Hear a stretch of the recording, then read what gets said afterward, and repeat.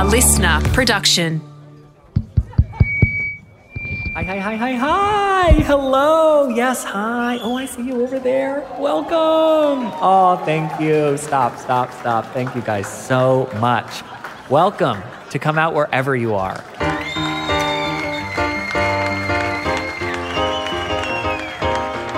This is a safe space for curious people to learn more about the coming out experience. So, congratulations. You are now a part of this beautiful community. And because this is a podcast about the coming out experience, it is only fair that I go first. My name is Sean Zepps, and I am gay. I first came out in early 2000 when I was 12 years old, and I last came out, it's actually been 2 or 3 days. I was out with friends this past weekend, and I was in a conversation with a complete stranger. We were slightly intoxicated, but halfway through the conversation, because we were talking about my children for a hot minute, she said, "Your wife."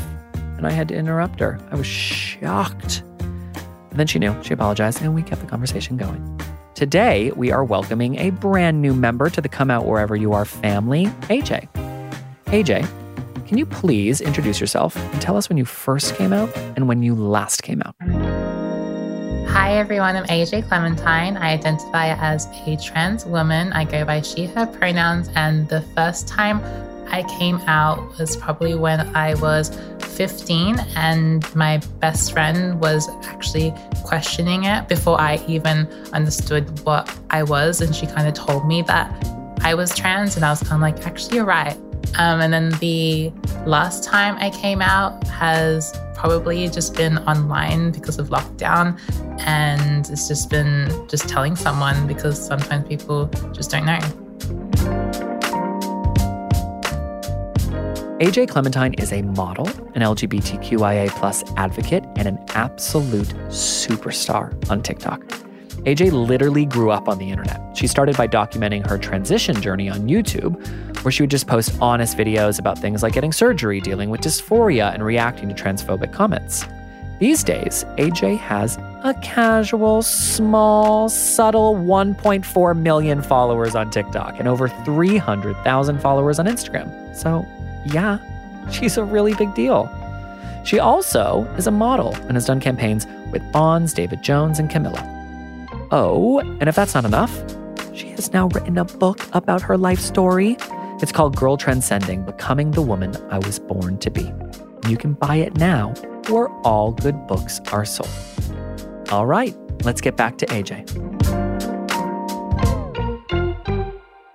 What I want to do is take a massive step back to the very beginning of your journey, earlier in life. And I'm wondering, in retrospect, when did you first realize this is the wrong body? So I probably realized as the first moment I could speak, very young, I just didn't really know how to put into words, and I would communicate it to my mum a lot. They should be a part of that whole journey of trying to understand how I felt, but we just didn't know how to put it into action. It usually just would be around just dressing up, and by my mom painting my nails and little things like that. Yeah, I guess that's literally how I first kind of discovered that I'm not a boy, and I never felt like a boy, and I should have been a girl from get-go, but I didn't really know what that was until I was a teen, and I discovered what trans meant. So you say your mom would paint your nails. For many of us who grew up in the 60s, 70s, 80s, even in the 90s, there was still very much a negative connotation around any boy expressing themselves in a feminine manner. Was that a part of your upbringing? Was people in your family being challenged by that? Or was your mom just a kind of big advocate for self-expression? My mom literally just only cared about making me happy, and just whatever I wanted to do, I would do it. And I didn't really realize that it was not normal to do that until leaving the house and seeing people question it. And I honestly didn't really mind too much when kids would question it, because I would kind of be yeah, you can do it.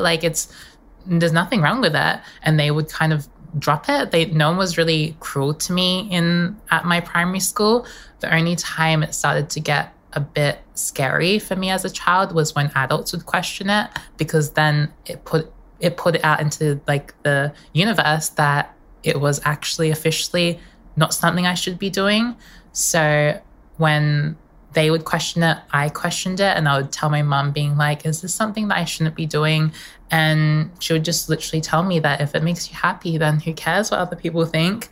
And coming from her, I understood it so much more better, just because the way that people would treat her, I understood it as well because of like English not being her first language, and coming from the Philippines, people would speak to her in like different kind of ways when we're out in public.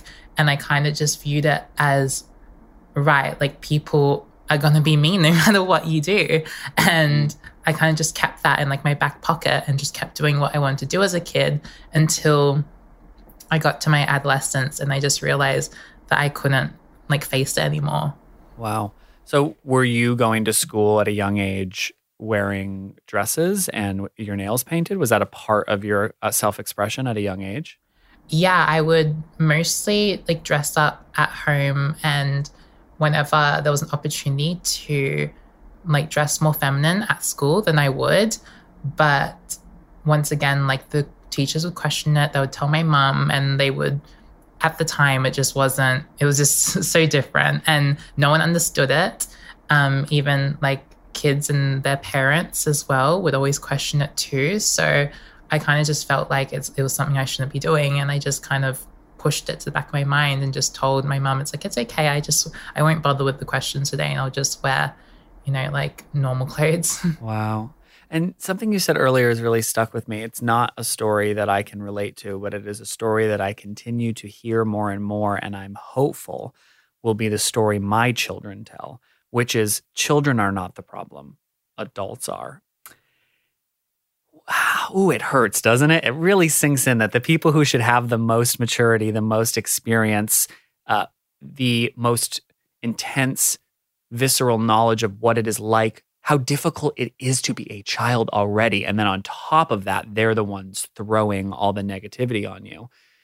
Throughout your entire journey, pre and then post-transition, has that been a similar narrative in your life that a lot of young people are at least more willing to hear your truth than adults? Yeah, definitely. I feel like I've been able to connect and understand like younger people better in the sense of there's no prejudice sometimes. There's nothing really affected if they form their own views, even if, their parents or something are telling them different. And then obviously there will be some people that slip through the cracks and they do kind of express the hatred that was passed on to them.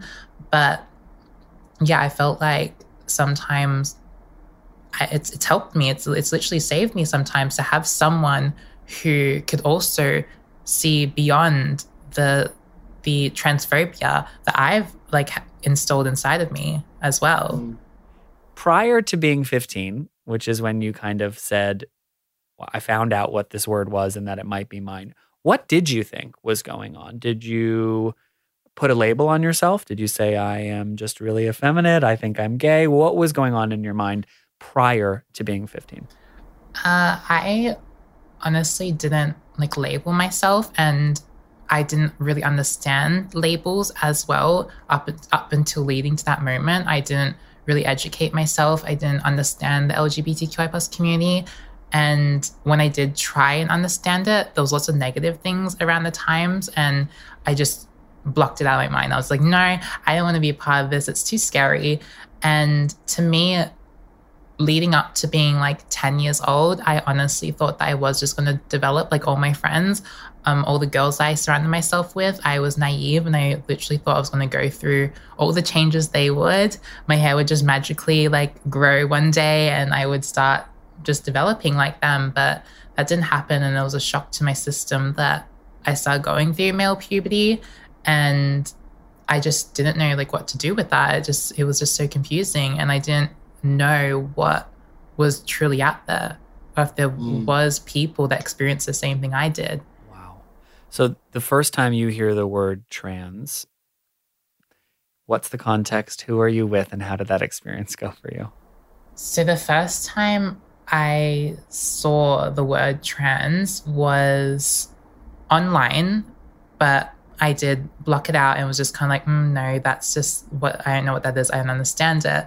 And then I was struggling a lot when I was at the beginning of being 14 to 15, around that stage. And my English teacher showed me a news article of Kim Petras and how she went through gender reassignment surgery at 16 in Germany. And I just was so shocked. I couldn't believe that was a thing. I was like, what? Like, you can change your body like that? Like, that's just unreal. And I went home, I searched up Kim Petras, saw that she transitioned and that was a thing. And I just couldn't believe it. It was like the first time I saw something positive linked to being trans. It wasn't the joke. It wasn't the villain in some movie. Like, some cis straight man wasn't vomiting on the thought of a trans woman. So then I just thought that maybe this could be the answer. Like, maybe this is me. I can't imagine what it's like to, like, in the blink of a moment, feel like you understand yourself in an entirely, new and exciting way. But unlike finding out that you're gay and then just being able to be that, there's a lot of hurdles that you have to kind of jump over. And one thing I want to hold space for, because a lot of people listening might not have any idea about the transition process, is there's basically two distinctly different paths. One, if you don't go through puberty, what that would look like. And then another, if you have. So talk to us a little bit about, if you've already started to go through male puberty, you found this word and you think to yourself, wow, this is possible and this isn't bad. Like, look at this incredibly successful person living an amazing life. Did you think, I want that, and what is it going to take? I'm really interested in, once you find out that moment, what are the hurdles you're going to have to leap over to get to where you are today?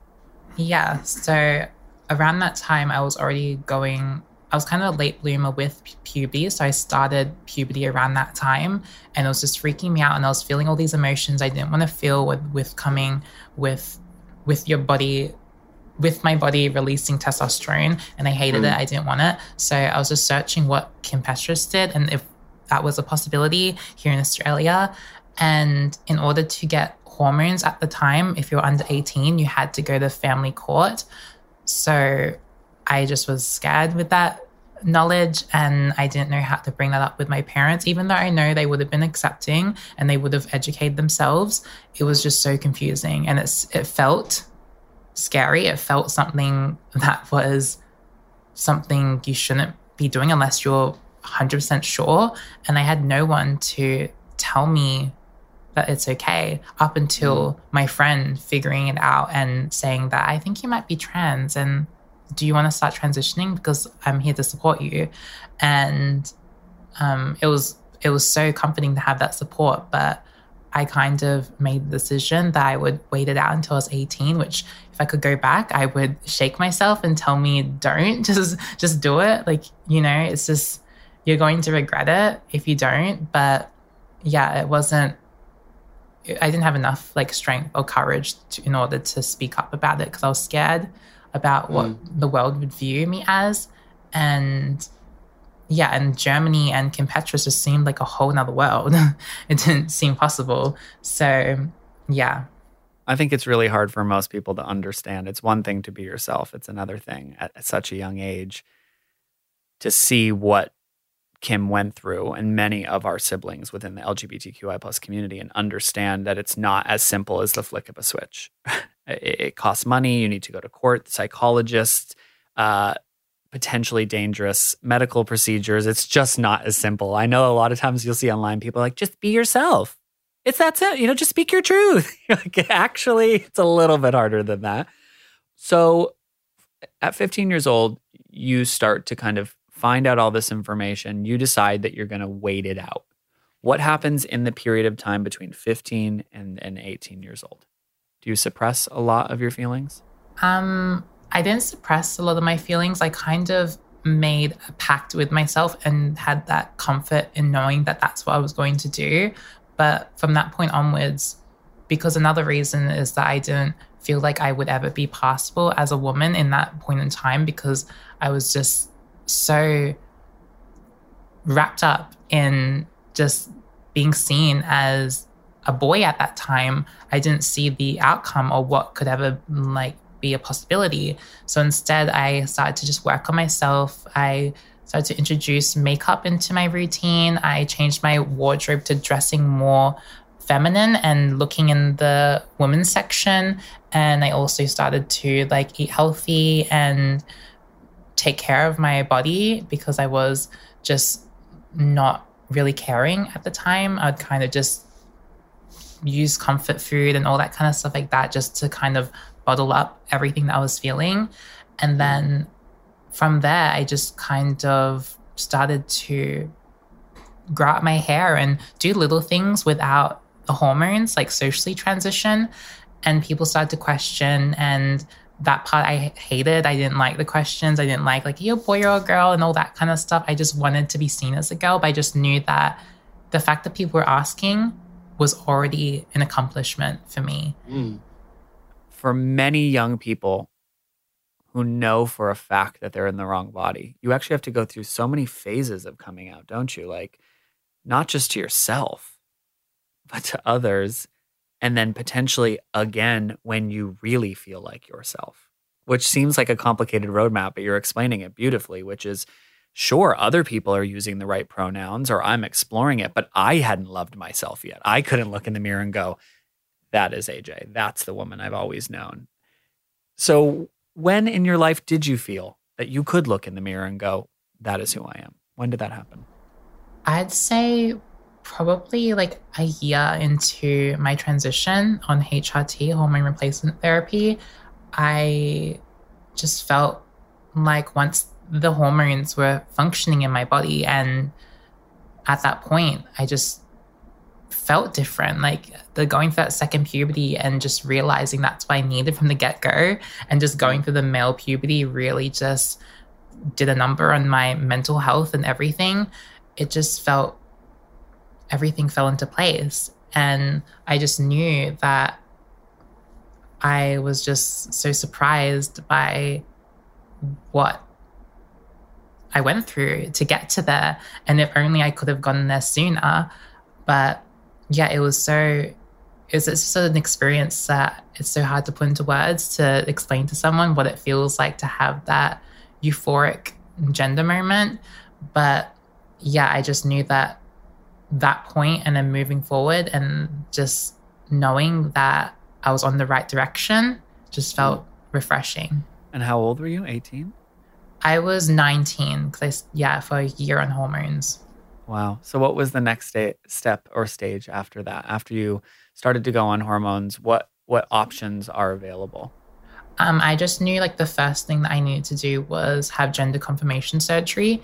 And yeah, I just went straight into that, trying to figure out what were the options. And I told my parents. That was the first kind of time I officially included them in my transition, because I never felt like I just never really wanted to tell them yet until I was fully aware and accepting my full identity first. So I told them, and they were so across it, and they just knew that I was going to tell them one day that I was wanting to do that. So we just discussed all the different options and where to go. And I just knew that I wanted to get it done in Melbourne and just be here and have like my friends and stuff like that.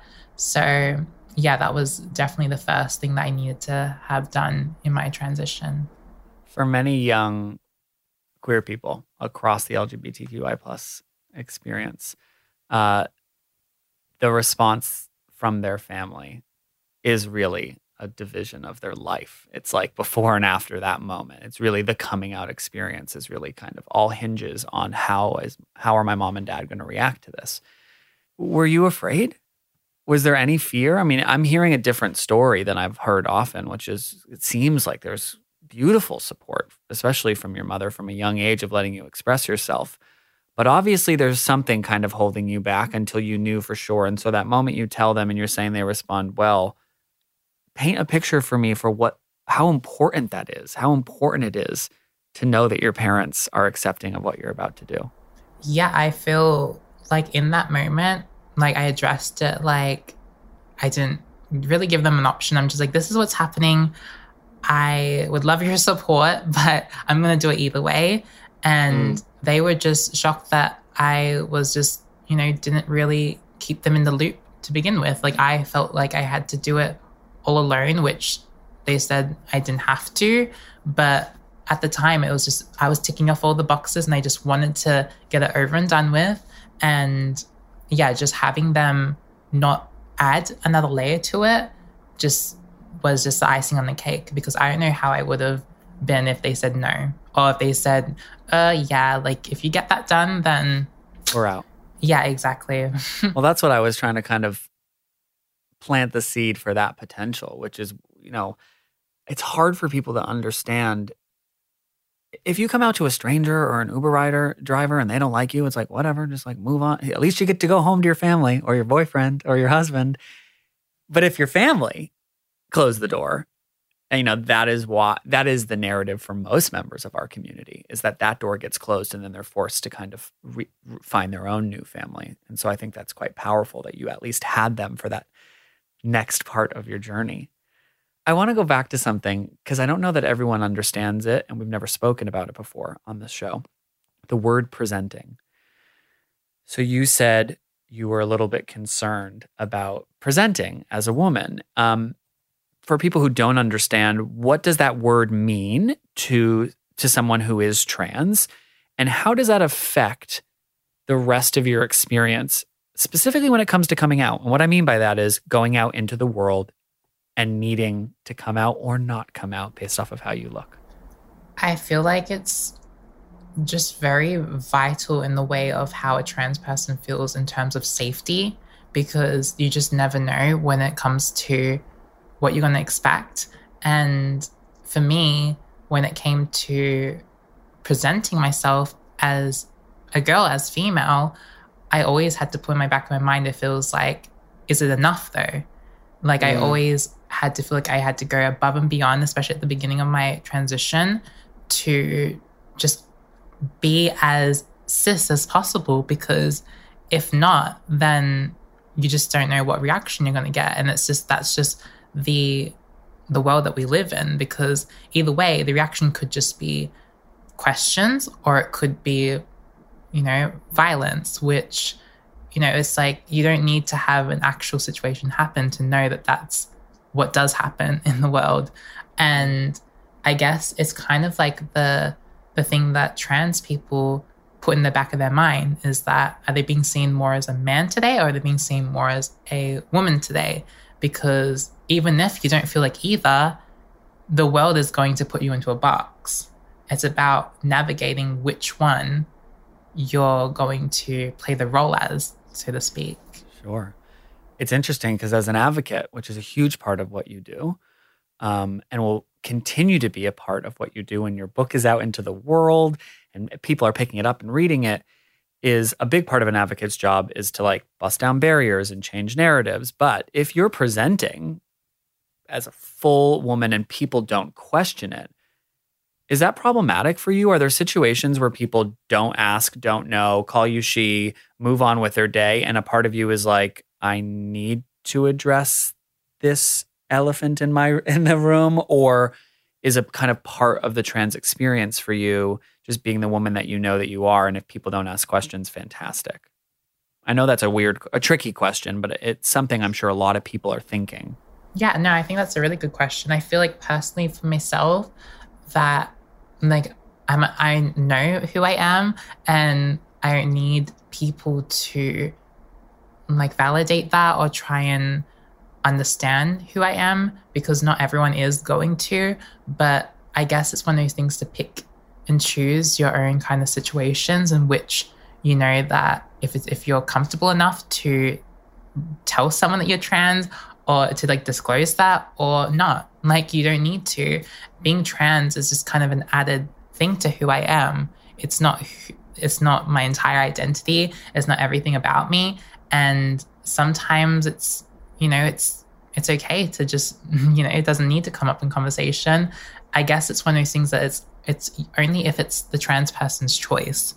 Like if they decide to go about their transition in any kind of way that they want to, whether that be to be stealth and to, not be seen as trans, that's entirely up to them. Or if it's to be out and proud and to want to discuss it and talk about it with other people, then that's entirely up to them. But, it's not something that for me, being an advocate and talking about it, I don't really care about it day to day. I care about it in the sense of the narrative and the stories that I create in terms of what I've been through and how I've navigated my life. When it comes to how I act day to day, I don't feel the need to disclose it. When you were young and you were fantasizing about your future, the life that you were living, did you ever think that you'd be on billboards? Model it? Like you're a model and in a really big and powerful way in this country. And I'm wondering, how did you even get into that? I was so obsessed with watching runways and just, it felt like another world, like literally looking at models and admiring just beauty in general. I just knew that I've got to find a way to figure out how to diversify it with not only being trans, but also being mixed as well, and not seeing anyone in the media that looks like me or in TV shows or movies.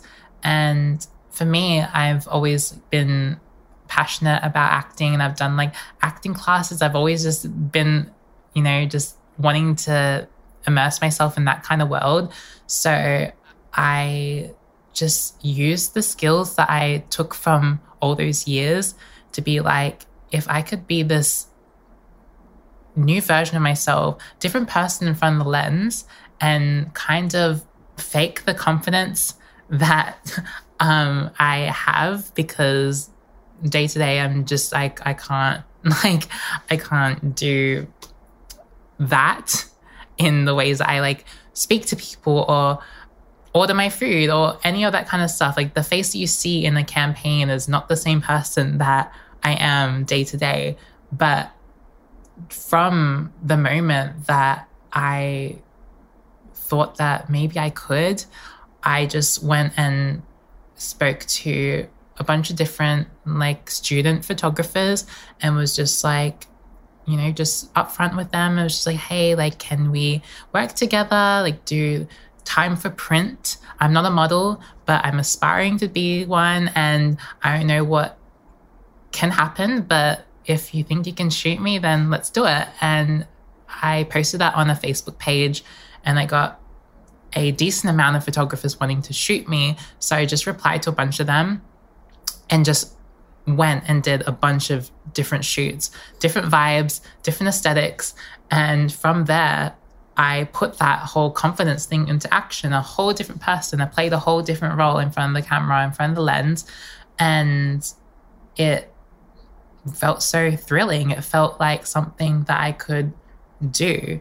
I got signed to my first modeling agency from a male model who I was kind of didn't really date, but I was kind of speaking to, and he recommended me to the agency. And then I had a meeting. I was signed to them, and that's where I kind of started my portfolio modeling with them. And then from there, Precision Management found me and was like, hey, we can amplify what's happening, and if you're interested in it, we need you. And I was kind of okay, let's just do it. Let's see what's going to happen. And the thing that I loved the most was the fact of they spoke to me and my true story, and understanding what I wanted to really achieve in terms of diversifying the media here in Australia, and just also diversifying it worldwide as well. Just to know that I want a 10-year-old me to see that and be I'm half Asian too, and I don't have someone who literally looks or speaks or is me. And same goes for someone who is trans or just in the community in general. And I honestly didn't really think that Australia was like ready for that or to really get behind it. But in the recent years, like it's been surprising to see how many, you know, big brands want to be like, yeah, like, you know, we want you. And we don't just like want you for your face, we want you for your story and to share that. And I think that's really, it's really moving. It's really like powerful to see that we're moving in that direction because, like I said, if only a younger me had that, it would have changed my world. Like just holding on to that little newspaper of Kim Petras was literally the scraps on my identity because, you know, like she was a girl in Germany and it wasn't the same experience as me though. Wow. Can you just even wrap your head around this truth that you've just spoken, which is the one or two things, your race and your gender and your sexuality, the one element of your life, all those little details that are holding you back, that are making you feel weird and strange and different, that are causing you anxiety and stress, that are making it impossible for you to come out when you wanted to. That all of those things would become the thing that people hero you for and praise you for and lift you up and build a career off of. That on its own, you need young people to hear. Because when I was little, if I had heard you just say that into my earlobes, I would have been like, you mean me? You don't have to be trans. To hear that and go, one day, someone could want me for a modeling job because I'm gay, not in spite of it. Mind blown. And that's something I've actually I've sat down and I've told my mum as well, like with her upbringing and what she's known with the world, like she's so proud of like everything that's come and all the success I've gained. But, you know, just telling her that the reason why like my features are desirable is because of her. It's because of her being Filipino. And to her, she still doesn't get that because in, you know, Filipino culture, it's very like you need to be as white and Western features as possible and, you know, to blend in as much as possible. Like I literally grew up with my mum trying to use like bleaching skin creams and all that kind of stuff like that. And to her and to me, I'm like, no, it's because, you know, like people want to know you. And, you know, it's one of those things that's kind of like also healing the inner child inside of me because like being trans, I suppressed both of those identities. I didn't tell kids I was Asian because I was scared of how they would treat me because I saw how they treat the, you know, the Asian kids in the classes. And luckily for me, growing up, I was like passable in terms of being seen as Asian, but like I hated the questions with that too. Like when kids would like make fun of like my eye shape and be like, why do you have Asian eyes and all this kind of stuff like that, I would always be like, oh no, like they're not Asian, like I'm not Asian, like all of those kind of things. It's like, why did I do that as a kid? It came from somewhere, you know. That's one of those things. It's just like, it's sad because those kids are only making fun of like features like that because they saw an adult doing that. And it's one of those things that's just like, now we're changing that. Now we're knowing that that's not humor and that's not funny. It's sad that our generation had to face that kind of transition of people deciding that that's not okay.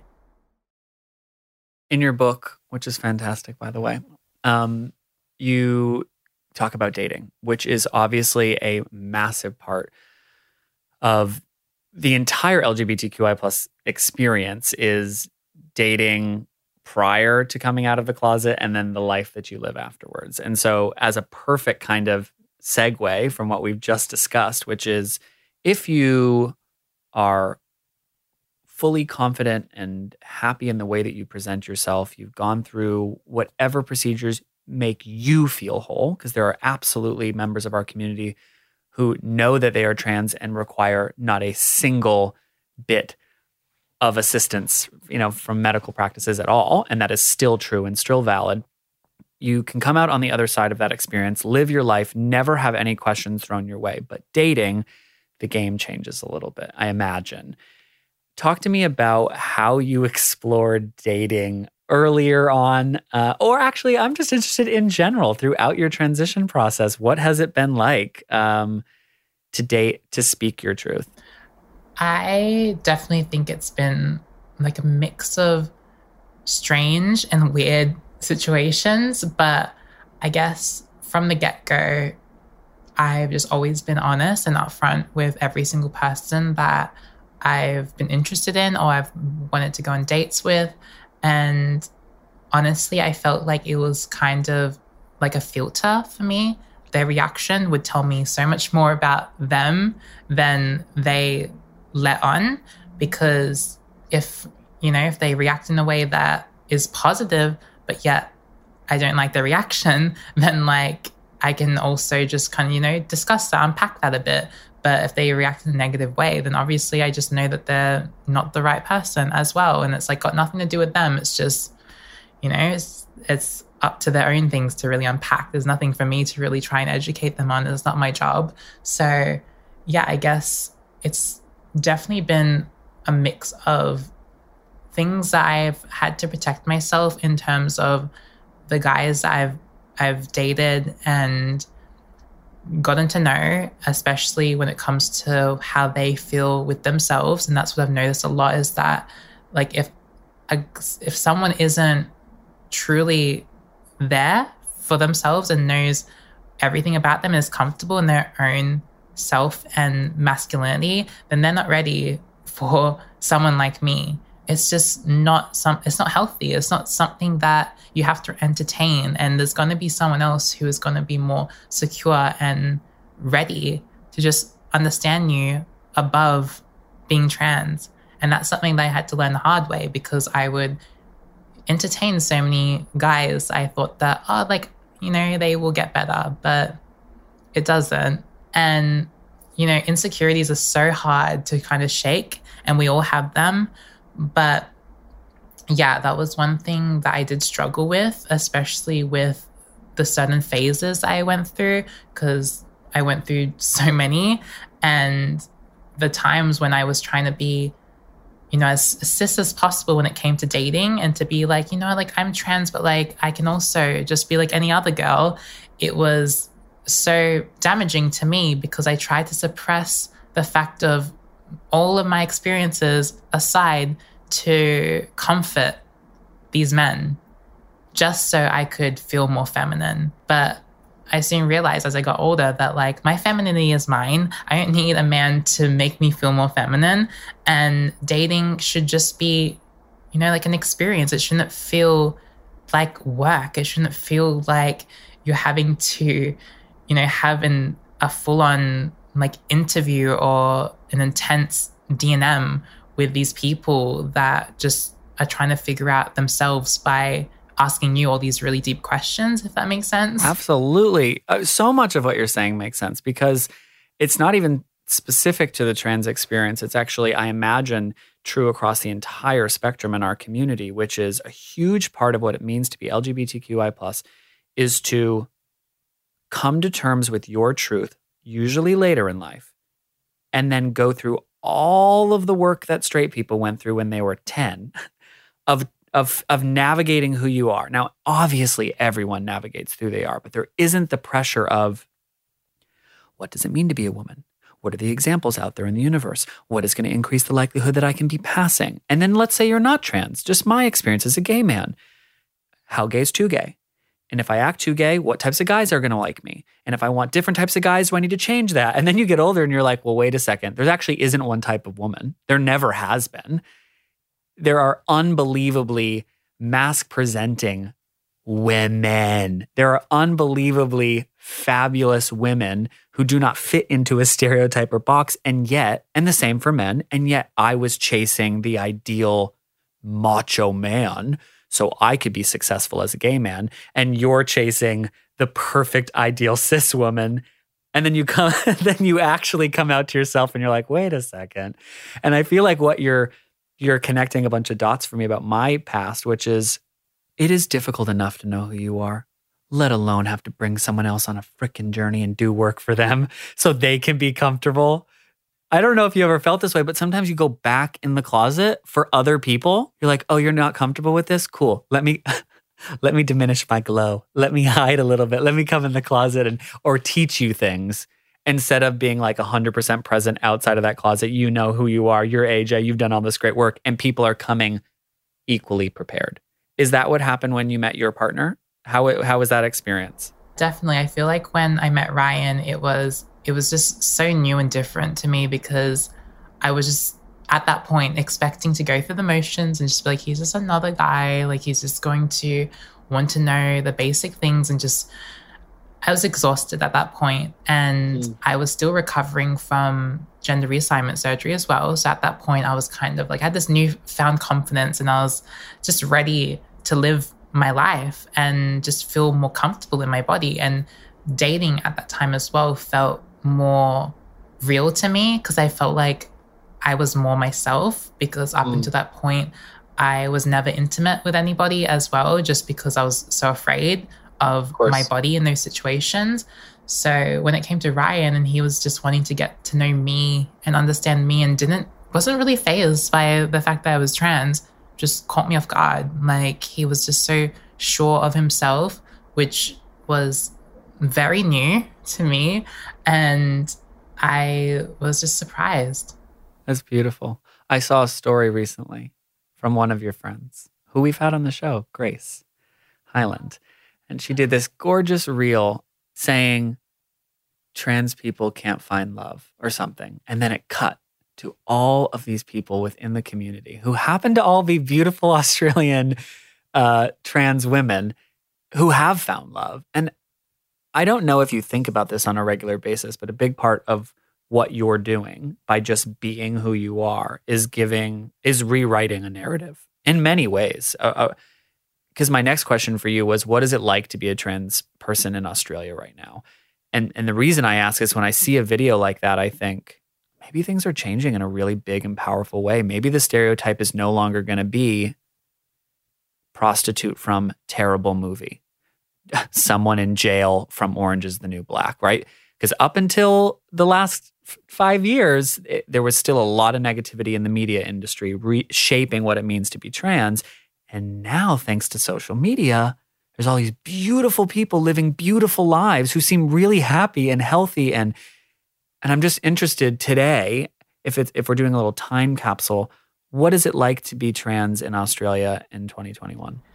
I feel like it's getting so much better, but also, being honest, like, there's still so much work to be done. To me, it feels like you said, there's so much happening online and there's brands getting behind it. There's so much visibility, but then again, it's still not reaching the mainstream when it comes to Australian people and them being aware of just trans people. I feel like it's very it still feels taboo, and it still feels like, I feel like it's one of those things as well that, like, when it comes to just like trying to navigate certain things when it comes to just daily life kind of stuff, like if I have to do something like with Medicare, for example, and there's like some confusion, I have to out myself and say that I'm trans. It's like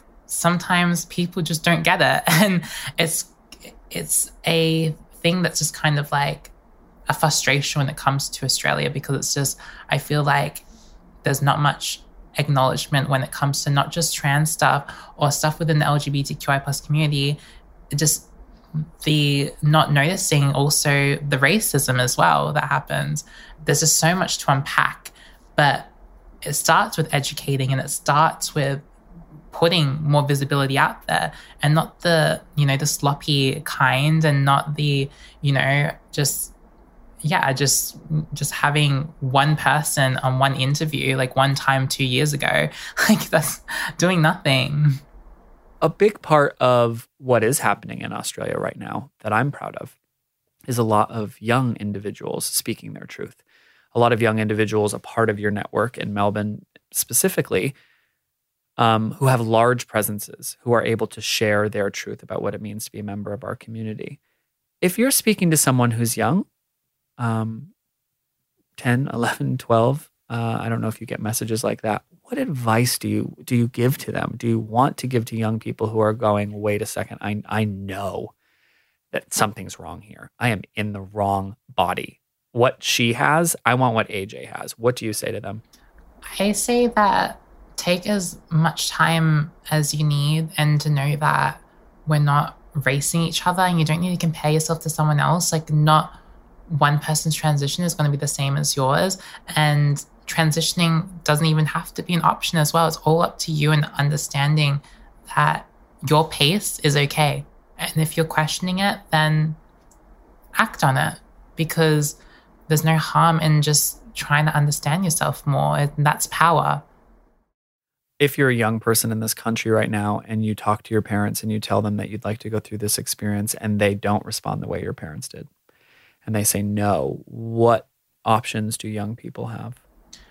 I guess that there's like -18, or there's lots of different communities that are online and there and reachable for young people to just immerse themselves in having other people to share their experiences with. Like, something that I was way too afraid to do, and I just wish if I could go back, just tell me, like, it's okay. Like, you can speak about your feelings and your struggles, and to know that there is support out there. If you're not getting it in your home, then there will be someone else who will listen and care and support you. -18 is perfect, especially in this country, because if you're young and you're struggling and you're living in a small community and you feel like there's no one else around you who even looks, smells, talks, acts like you in any way, you can find queer communities online. They absolutely exist. And to be honest, I've found even in your comment section of your own, your TikTok or your Instagram, I'm able to find other people to follow. Thank you so much for coming and sharing your story, your truth with us. Hopefully this is the start of a beautiful, long career for you of advocating and speaking your truth. It's beautiful, it's humbling, and I appreciate your time. Thank you for having me.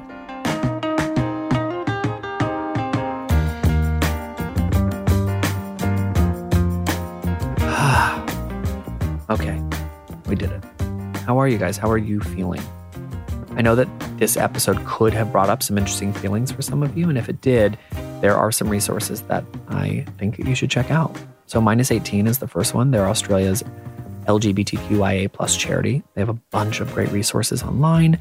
They hold wonderful events, and they also offer trainings for classroom and workplaces around sexuality, gender, and creating a safe space for LGBTQIA+ people. They're also all over social. You can follow them at -18youth, and you spell out 18. And their website is -18.org.au. But they are not a helpline. So if you're looking for support in that way, you can call Q-Life. They're at 1-800-184-527. They offer a free phone service every day from 3 p.m. to midnight. So if you want to talk to someone about your gender, your sexuality, your identity, relationships, any feelings, that's a perfect place. But if you're feeling really anxious and you're not up to talking on the phone, that's fine. They do have a web chat at qlife.org.au. Lifeline is also available 24 hours a day for crisis support and suicide prevention. So their number is 131114. If you want to be part of the Come Out Wherever You Are community, you can follow us on Instagram at Cowya Podcast. That's COWYA Podcast. You can also follow me. My handle is at Sean Zepps. That's SEANSZEPS. Come Out Wherever You Are is a community, and I want as many people within this community, the LGBTQIA+ people, allies, friends, curious folks. I want everyone to have access to this powerful network of people. And the best way for that to happen is for you to share. So if you liked this, you can share a link in your group chat, text message, put it on your Instagram story, a little swipe up link. Do whatever you want to help get the message out there.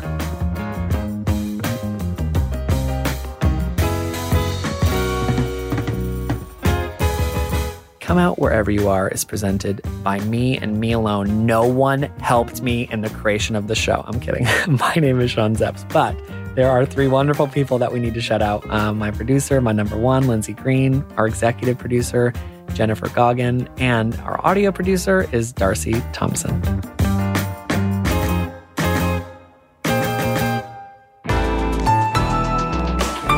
listener.